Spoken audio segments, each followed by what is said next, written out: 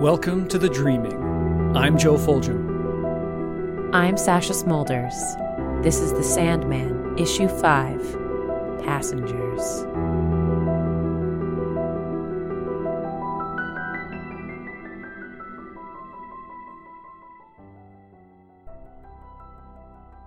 Hi, everybody.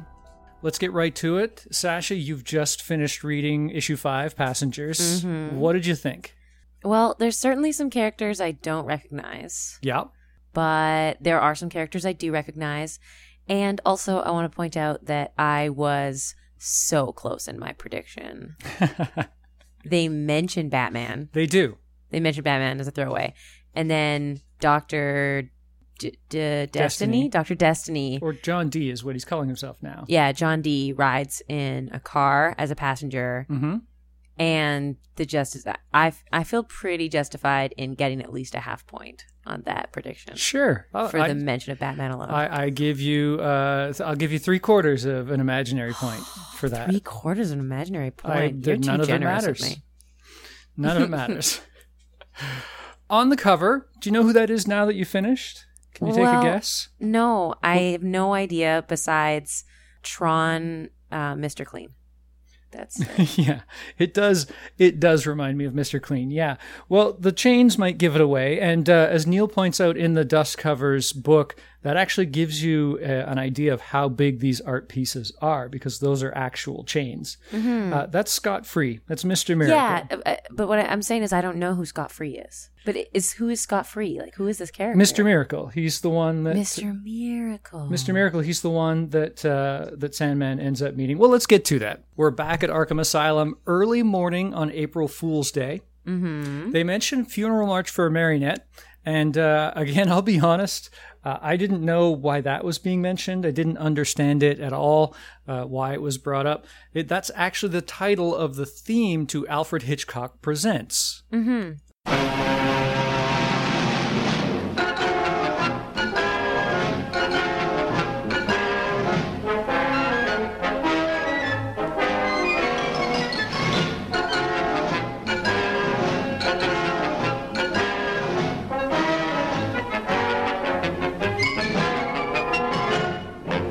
Good evening. Does it say good evening, fellow tourists? Is that what he says after that? No, only in one episode, and I managed to track it down, so I can tell you exactly what happens and what he's talking about there. Okay. The full beginning is, good evening, fellow tourists. I think this proves that in some areas the airplane can never replace the train. The gentleman who tied me here was most thoughtful. In order to keep the railroad tires from chafing my hips, he put me on an anthill. And in the event I wanted to do some reading, he left me a railroad timetable. I have found it most useful. So he's tied to some train tracks. And that's why he says, well, that's why airplanes can never replace trains, because you can't tie people to airplane tracks. And the episode summary is, the Templeton family is on a train. The parents offer their son Johnny $1 silver if he can be quiet for 10 minutes while elderly cowboy Mr. Kilmer tells a story. When the train stops, Johnny sees a man outside the window caught in the blizzard and begging for help, but Johnny can't speak up because of the promise. Oh. Right? Terrible. Yeah, be careful what you wish for. That is Alfred Hitchcock Presents Season 4, Episode 2. So are we calling him John D for this episode? Yeah. Is that what we should call him? He explains later that his name is John D, but his mother refused to let him sully the family name, and so he had to call himself Dr. Destiny. Okay. Right? But now he's going back to D, because D is for lots of things. Well, John D is making his escape, and I guess he must have knocked out the night security guard through the door. Because you see the security guard lying there and he gets his gun. Yeah, I think knowing how he works, he may have just grabbed the gun and murdered him, I guess. Yeah, but that would have been a big gunshot. Oh, that's true. That's true. That would have alerted people. You're right. He probably has knocked him out somehow. I'm guessing that the protective charm that he's got helped him do that somehow. Sure. Or he actually has the desire to leave now, which I don't know if he had before. That might be part of it, right? Yeah, I think it's the charm. The charm is the thing that helps him do it, because Arkham isn't that easy to break out of. I don't know. It without seems help. pretty easy to break out of. It's like easy, but yeah. the ongoing thing is that you Right. break out of it. It is true. But as Jonathan Crane points out, you always come back. So he's sneaking through the halls of Arkham, headed towards the dining hall, and he spots none other than the Scarecrow. Jonathan Crane. Yeah, he's a Batman villain obsessed with fear. If you saw Batman Begins, that movie, that was the Scarecrow with his fear gas. Mm-hmm. He describes a few phobias. They're all accurate. Yeah? Yep. Algophobia? Yes. Algophobia. I like that. I also tried to find the fear he doesn't know, which is fear of hanging. And as far as I know, there is no actual phobia for that. Fear of doctors, iatrophobia. Yep, I absolutely. like that. That's cool. Is iatra, does that mean doctor? Is that like believe Latin for doctor or something? It's from the Greek. Iatros is healer. Yeah. Oh, so fear of healers. Yeah. Or doctors. Yeah, same thing. So Scarecrow decides to have a conversation with him as he's While hanging hanging. there. While hanging. That's Well, his, he's got that's a his April hook. Fool's joke. He's got a hook. You can see there's a hook on the back of his straitjacket. Yeah. He's asking him, like, basically, what's up? Shouldn't you be locked up downstairs? And so John D tells him that he's got his mom's amulet, which we saw in the epilogue of the issue 4. Yeah. And he says, like, should I tell you what I'm going to do? And he's like, yeah, tell me. And he says that he's going to go get his Matter Opticon? Materiopticon, yeah. Materiopticon. Which we've talked about before. That's his ruby that powers his dream machines. And now it originally was being used to power machines, I guess, and now is just a ruby that he uses to manipulate dreams.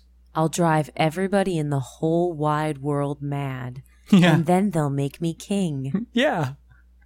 And then Scarecrow says that he'll have to. That sounds scary, but he'll have to tell him all about it when he comes back. And John Dee's like I'm not coming back. I'm gonna destroy the world or rule it. And Scarecrow's like, you always come back. Yeah. Everybody comes back here. That's cool. Scarecrow kind of understands how the rules work in the universe. Yeah, No, he you get gets to be the it. bad guy, and then they beat you, and you come back here. And tell Joker to come back, because we miss him, especially on April Fool's Day. His jokes are the best. And it's true, like, we go over to the next page, because he says, I left another joke. And it shows off that Jonathan Crane, the Scarecrow, is not very funny. No, it's just a hanging security guard, and it has a kick me sign on the back. Yeah. Yeah. John D breaks out. We get these 4 little panels of him escaping. And I want to note that he does climb over a barbed wire fence while naked. Yeah. Possibly protected by that amulet, that little charm. Oh, that would make sense because he's not all torn up Yeah. on the other side. Or it could also be that he's already physically torn up and just doesn't care, because it looks like his body's really decrepit. And he stops a car, and it's being driven by Rosemary. And he basically tells her that he's a doctor, and she has to trust him. Which is why you should never trust anyone who says, trust me, I'm a doctor. Yeah. And then we switch to this very weird, very brightly colored story that I pretty much in no way understood, because I don't know the character at all. So I was like, why is there like a Tron Caillou thing happening? I did not know what was going on exactly. We find out a few pages later, this is the dream of Scott Free, who is known as Mr. Miracle, a member of the Justice League. This is a dream about Apocalypse. It's a planet ruled by the villain Darkseid. He rules through tyrannical fear, and he wants to conquer the universe and eliminate free will. Apocalypse first appeared in the New Gods #1 in February of 1971. It was created by the amazing Jack Kirby. He created this whole New Gods pantheon, and I believe had 4 different series covering it. One of them was Mr. Miracle. The woman that you see there, Granny Goodness, runs Darkseid's training facility for his elite soldiers, where she uses brainwashing and torture in a brutal parody of childcare to turn the innocent into fanatical warriors willing to kill or die for Darkseid's glory. Her first appearance was Mr. Miracle Volume 1, Number 2 in May of 1971.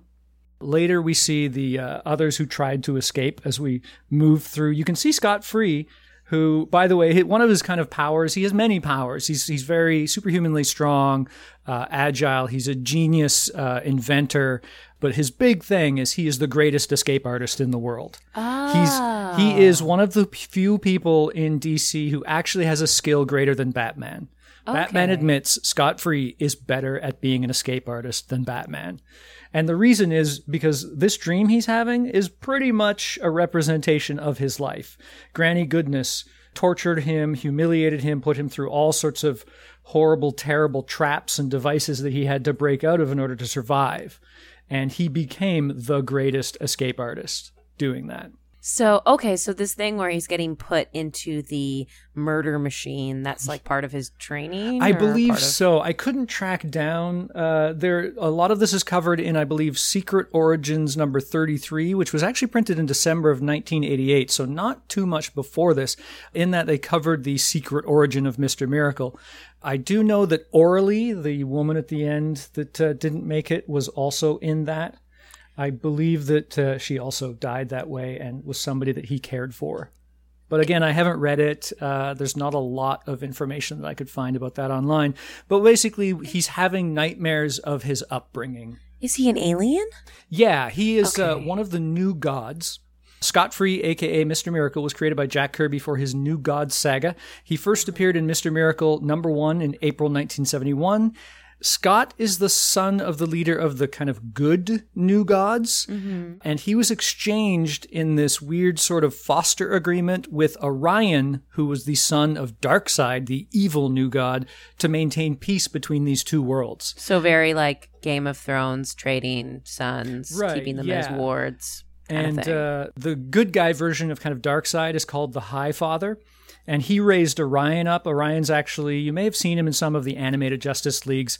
He flies around on these little discs on his feet that come up together to a little handlebar thing on the top. And he's got this silver helmet.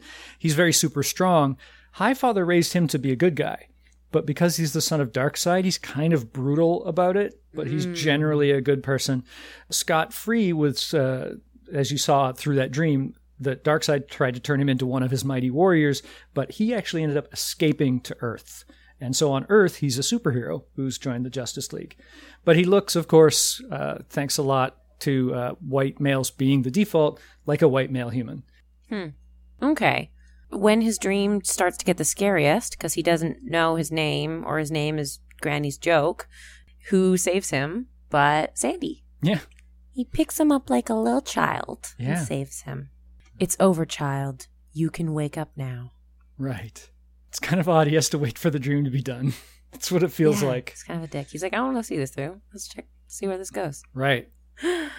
Or rather, maybe he just knows he needs to go to the Justice League. And so he kind of steps into the dream world of the Justice League in that moment. Well, we see him travel through dreams quite often now.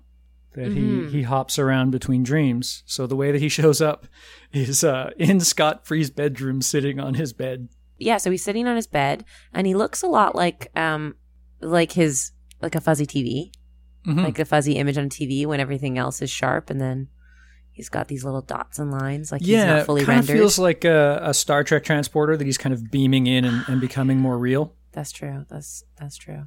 The name that he's using, Scott Free, it was a joke. You'll get off scot-free. Yeah, you'll get off scot-free. That's actually from Old English Scot-freo, which means exempt from royal tax. Ah. Yeah. Interesting. And so we don't know what his real name is. He doesn't know what his true name is. Okay. He wants to find his true name, yeah. Ah. Okay. I get it. That's cool.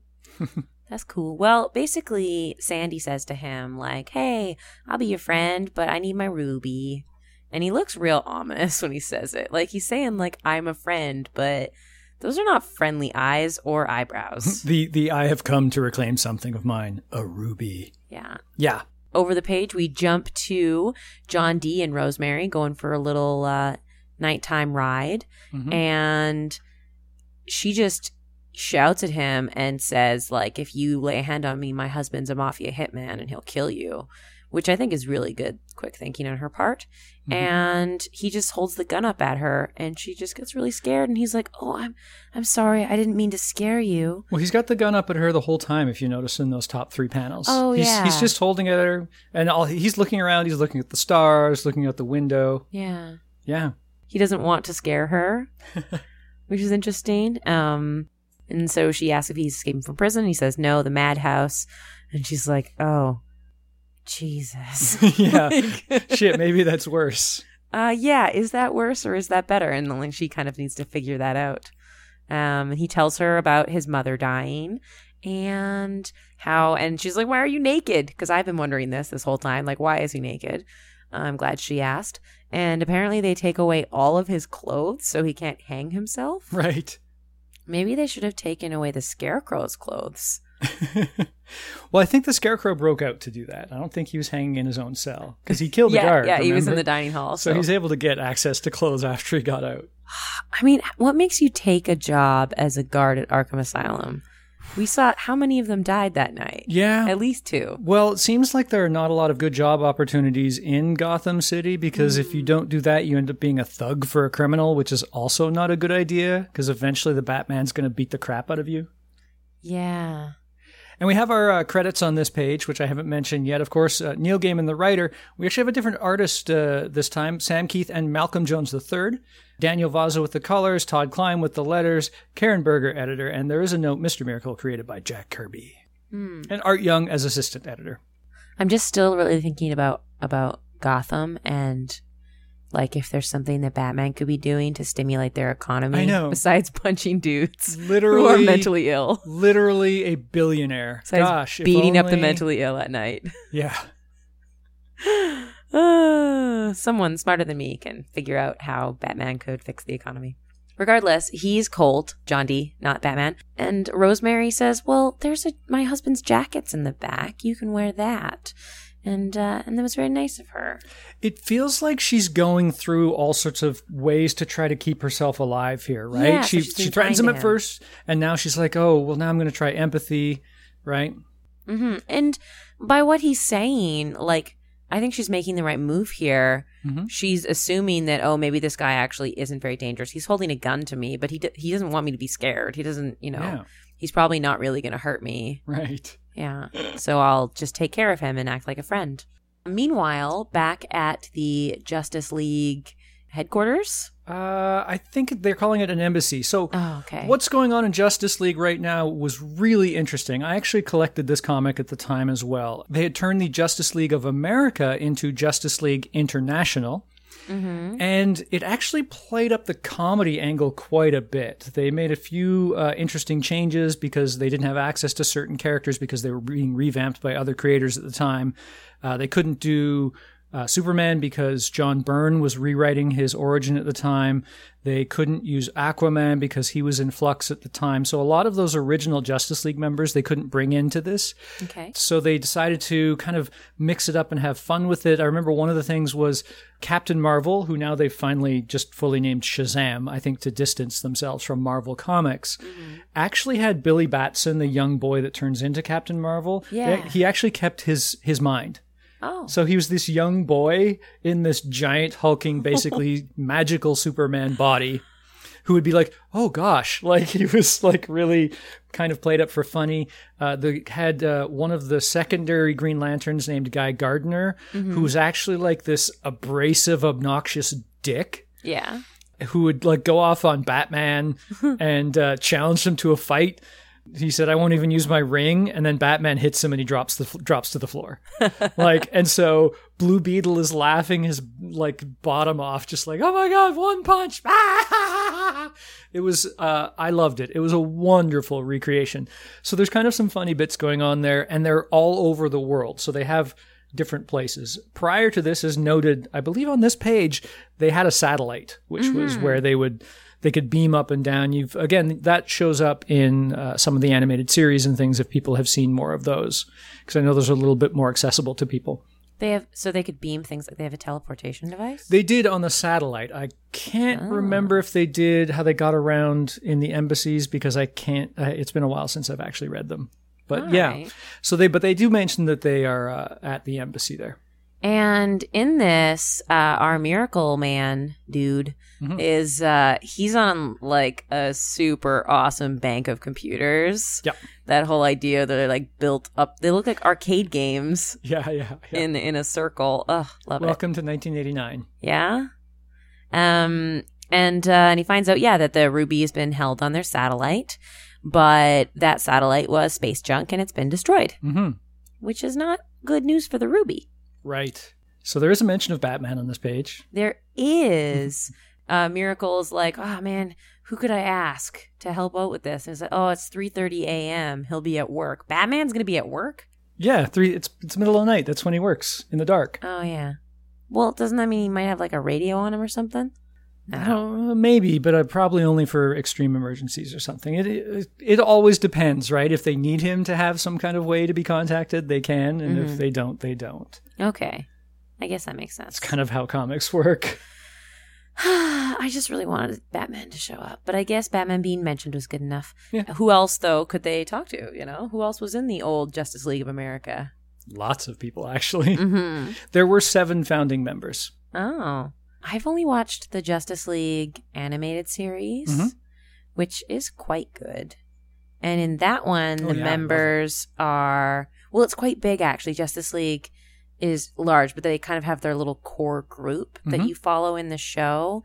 And that's Superman, Batman, Wonder Woman, Green Lantern, Hawkman and Hawkwoman. Yep. The Flash. And I don't remember. Maybe the Martian? Maybe the Martian in that animated series. Yeah, so the original 7 members were Batman, Superman, Wonder Woman, Green Lantern, Martian Manhunter, Aquaman, and the Flash. Definitely not Aquaman. Maybe Aquaman.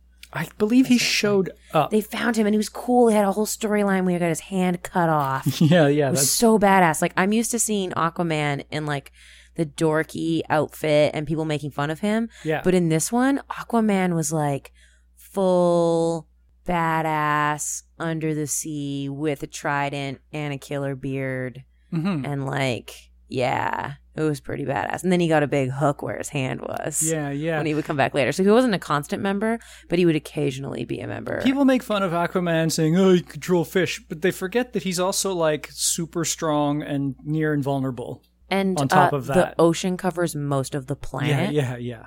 And fish are cool. Also, sharks are fish. Okay.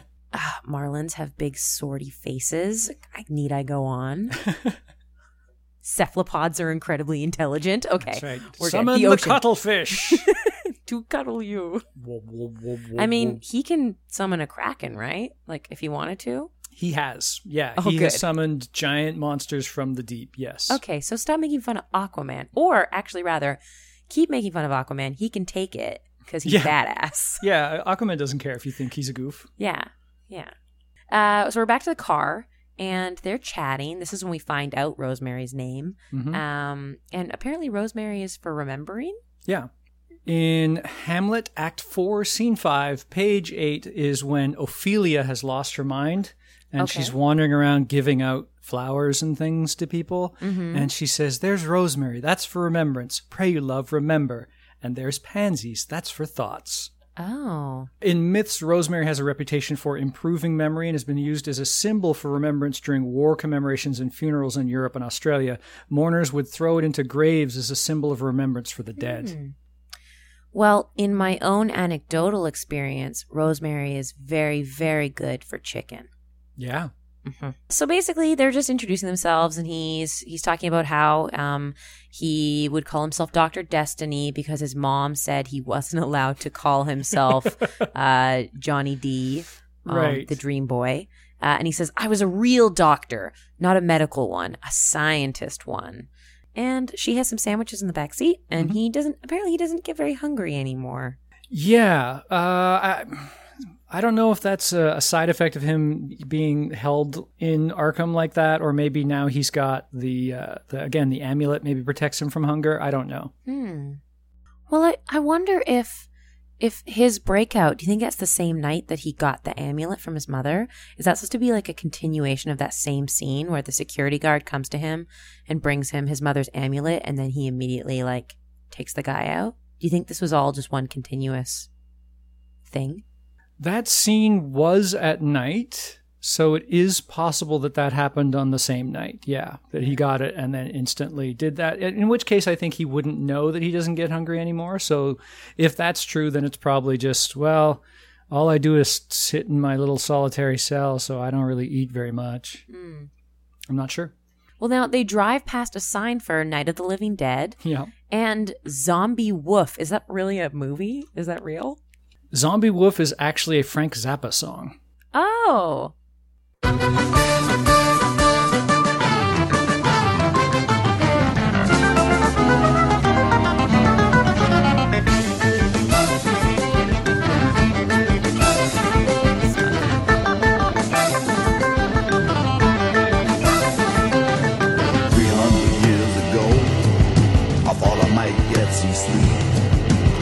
Myself out on my antique bed, and my spirit did a midnight creep. And though I'll never sleep no more,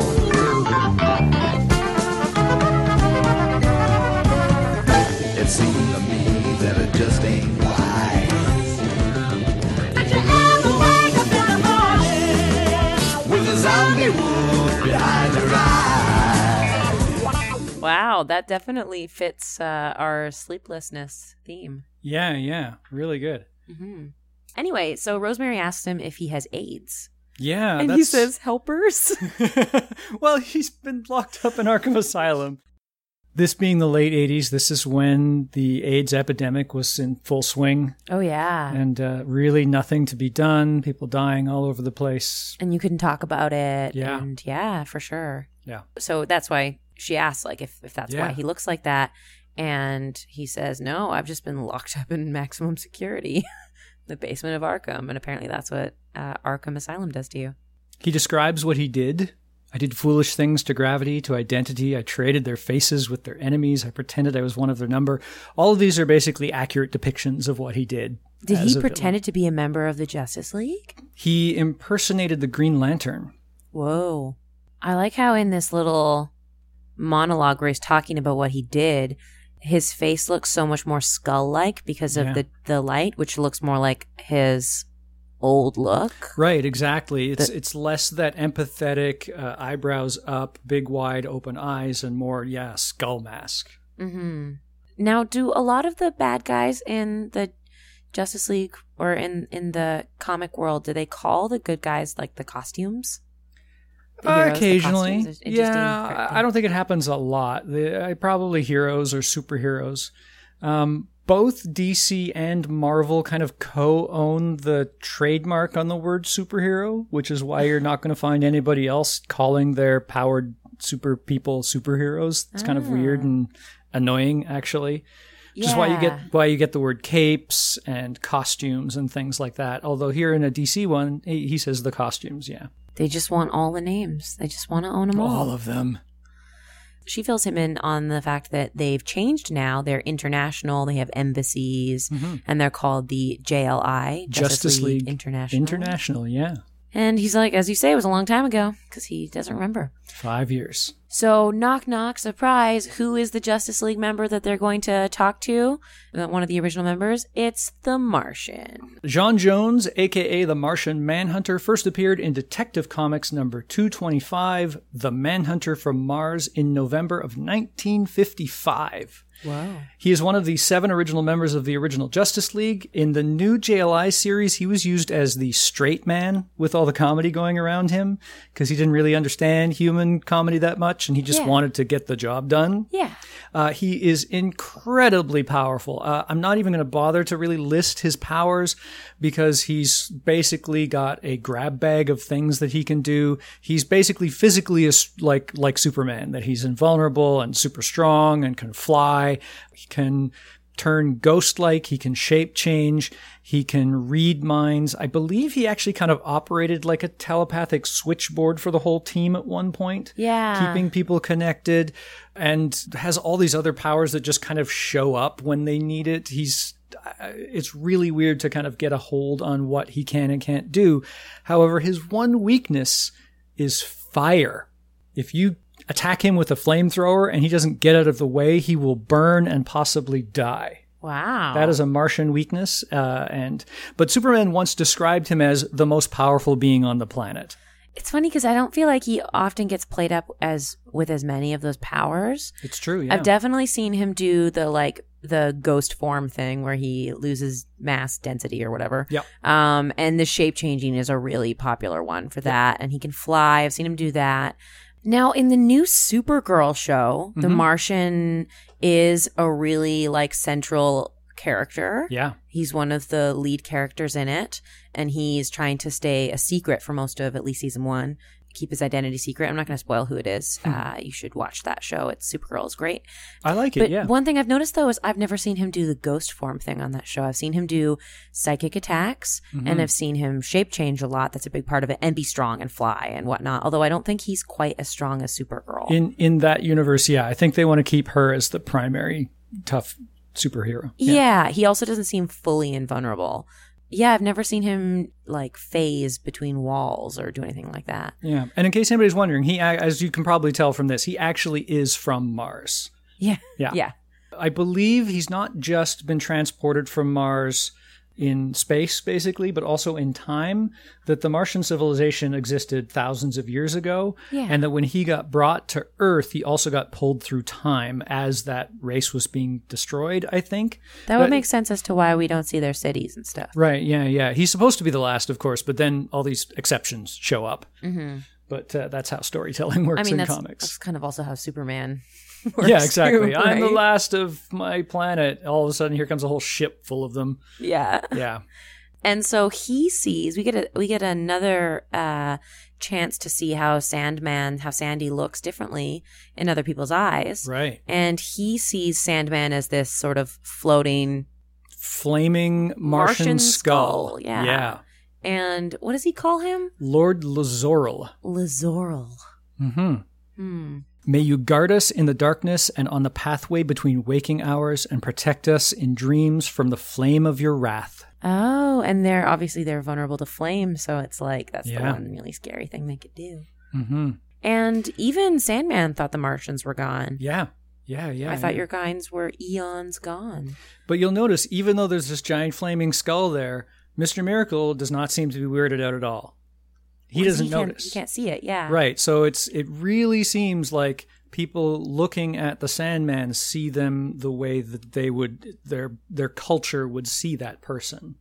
Well, even over the next page on the bottom panel, after he disappears, you actually get to see him disappear twice in how each of them would see it, right? So he fades out, the flame fades out in the Martian's vision, and where the spot where Sandman was standing sort of fizzles out and smolders away. Yeah. Where Scott Free could see him. Right. And the Martian Manhunter, John Jones, actually knows where it probably is, in storage in a little town called Mayhew. Which if you flip the W, it says Mayhem. Oh, I didn't even notice that. Yes, mayhem. And he describes him as an old god, a very old god, and then invites him into the kitchen because he has a secret stash of Oreos. This is established Martian Manhunter canon because of the comedy bits of the Justice League International. Yeah? He was introduced to Oreos by Shazam, Captain Marvel. Okay. And became basically not addicted in a bad way, but it became his one little, I love Oreos, and would just keep eating Oreos. Does the Martian need food to survive? I don't think he probably needs it to survive, but he does eat. He certainly loves Oreos. I remember that from the run. I mean, if you're going to wake up in the middle of the night because of bad dreams and other dream-related drama, I think Oreos are the right snack to have. Oh, yeah. Oreos and some nice ice-cold milk. Love it. Well, count me out on the milk, but the rest of it sounds great. Well, my body produces lactase. Even before when I'm to the listener, I'm lactose intolerant, but even before when I could have milk without feeling sick, I didn't really drink it. Milk was all about making the cereal not dry, you know? It wasn't about drinking. Ugh. Ugh. I feel gross just thinking about drinking milk, actually. It makes me, like, gag. It sounds gross. And so we're back to the car, back to the passengers in the car.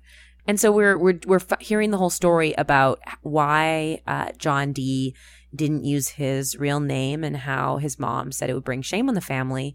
And now that his mother's dead, he can do that. And he mentions more like D. D is now for I destiny. can be D again. D is for lots of things. Yeah. Death, dust, darkness, demons. And that just reminds me of the Endless and how all their names begin with D. Yeah. Really big connection there, for sure.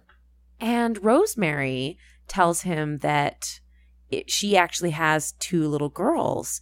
And if they wanted to be master criminals, they would have to change their name. So she kind of pulls the mom card and is like, I think your mom was right. Right. This is also a thing to do if somebody takes you hostage, is to try to get them to empathize with you. You use names, you talk about your family, right? You try to get them to realize that you are a person deserving to live. So she's actually making, like, not just having a conversation with him, she's trying to empathize to stay alive. And he just kind of cuts off this conversation about her children by saying, I'm not a black magician. Yeah. And she's like, I didn't say you were. But apparently the other scientists had called him that. And he really doesn't like being called a magician. He's a hermetic philosopher. Yeah. What does hermetic mean? Hermeticism, which is what a hermetic philosopher would follow, is an ancient spiritual, philosophical, and magical tradition. It's about spiritual growth. It considers humanity to be on a spiritual journey to return to a state of unity with the divine. And I believe Isaac Newton actually claimed to be one. It was kind of it feels like the meeting between science and the pre-scientific tradition, like a way to try to fuse the two of them, to not abandon the old while still investigating the new. So the idea that like learning about the universe is going to lead us to completing our own, like the journey of our souls. Right. And like that's a part of, like the marriage of science and spirituality-based religions. Yeah. Interesting. He's very defensive about being a scientist, but that he couldn't do what he did without his ruby. And he asks Rosemary what she thinks dreams are made of. And she says that they're just dreams, and he's very insistent that they aren't. People think dreams aren't real because they aren't made of matter, of particles. Dreams are real, but they are made of viewpoints, of images, of memories and puns and lost hopes. Yeah. And So then he they- talks about what the ruby does. Oh, with yeah. that. On the next page, the ruby turns them into matter. It forces them to translate themselves into forms we can recognize in this world. This is Dream's ruby he's talking about. This is a massively powerful artifact that this one mad human has somehow managed to not just learn how to use, but to focus on himself. He mentions now that he's tinkered with it so much that nobody else can use it anymore. Nobody but me. Yeah, he added circuitry and he irradiated it and forced flaws. And later on, when we do see the ruby, we can see it's full of little imperfections and chips and scratches. And they're 5 miles away from Mayhew. Mayhew, secretly mayhem. And so our second passenger reference of the story is a nice, like, one-page spread of how Dream travels to Mayhew. Yeah. And he's hopping on different people's dreams and traveling in them. And I think I really like it.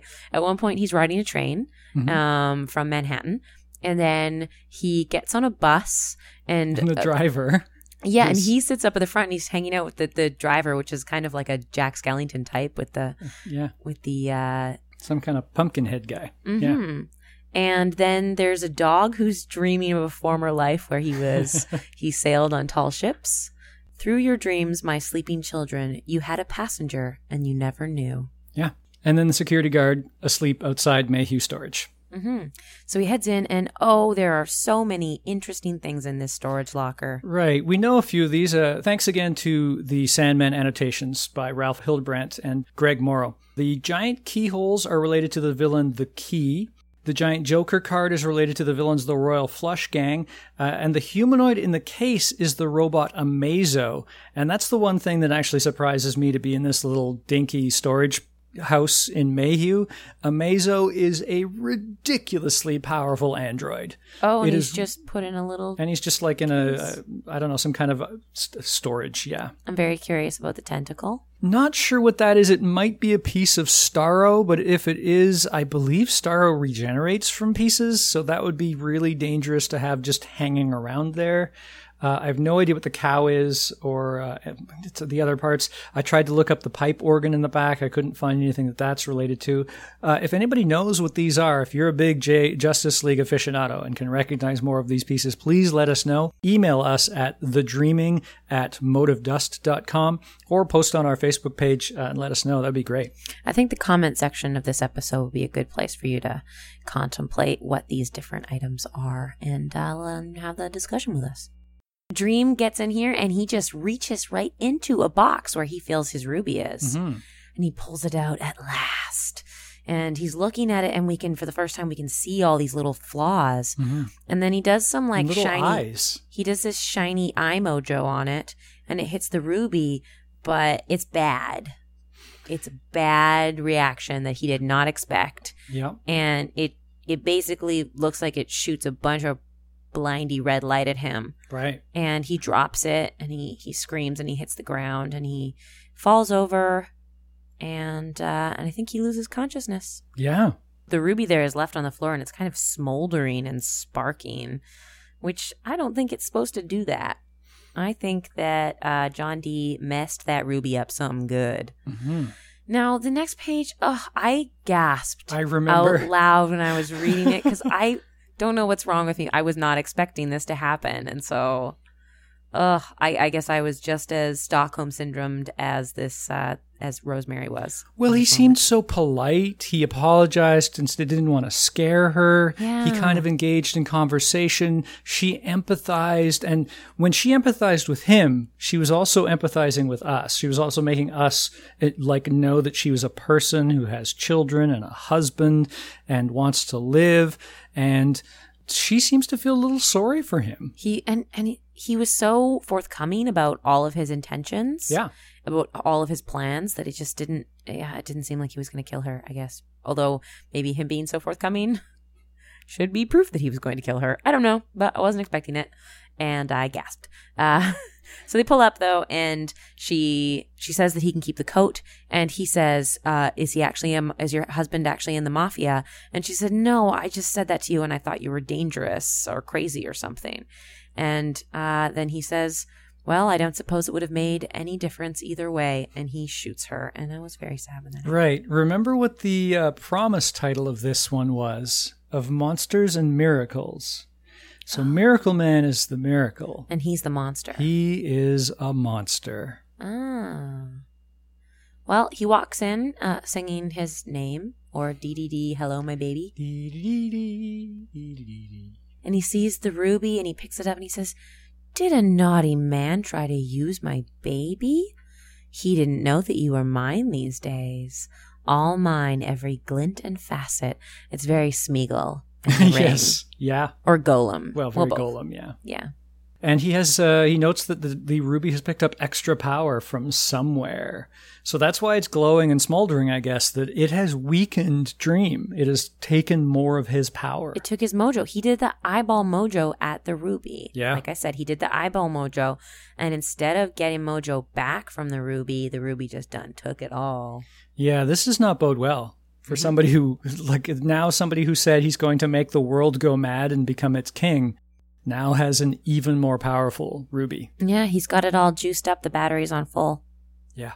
And so he heads to an all-night 24-hour diner. Mm-hmm. And he's going to wait. And I'm not really sure what he's waiting for. I guess just the end of the world. But I thought he was going to cause the end of the world, so I'm a little confused by what that means. Well, he starts at the very top of that last page. "So go, my little love, touch the world, eat their hearts and poison their dreams, rip their nightmares into the daylight and scum their sleep with creeping fear." So he doesn't have to go out into the world to do it. He's going to go into a diner, I guess. And he just told the Ruby to do all that Yeah. for him. He's just going to chill and drink coffee while the world burns. Yeah. What are you waiting for? Oh, you know, the usual, the end of the world. Next, waiting for the end of the world. Now, like the last one, it's not actually titled Waiting for the End of the World. The title is 24 Hours. 24 hours. Okay. I actually have just got I've got a prediction and it's pun-based. Okay, let's go. So, waiting for the end of the world is not just that he is waiting for the end of the world, but there's going to be his waitress in the diner is going to be a major character because she is waiting as a waitress for the end of the world.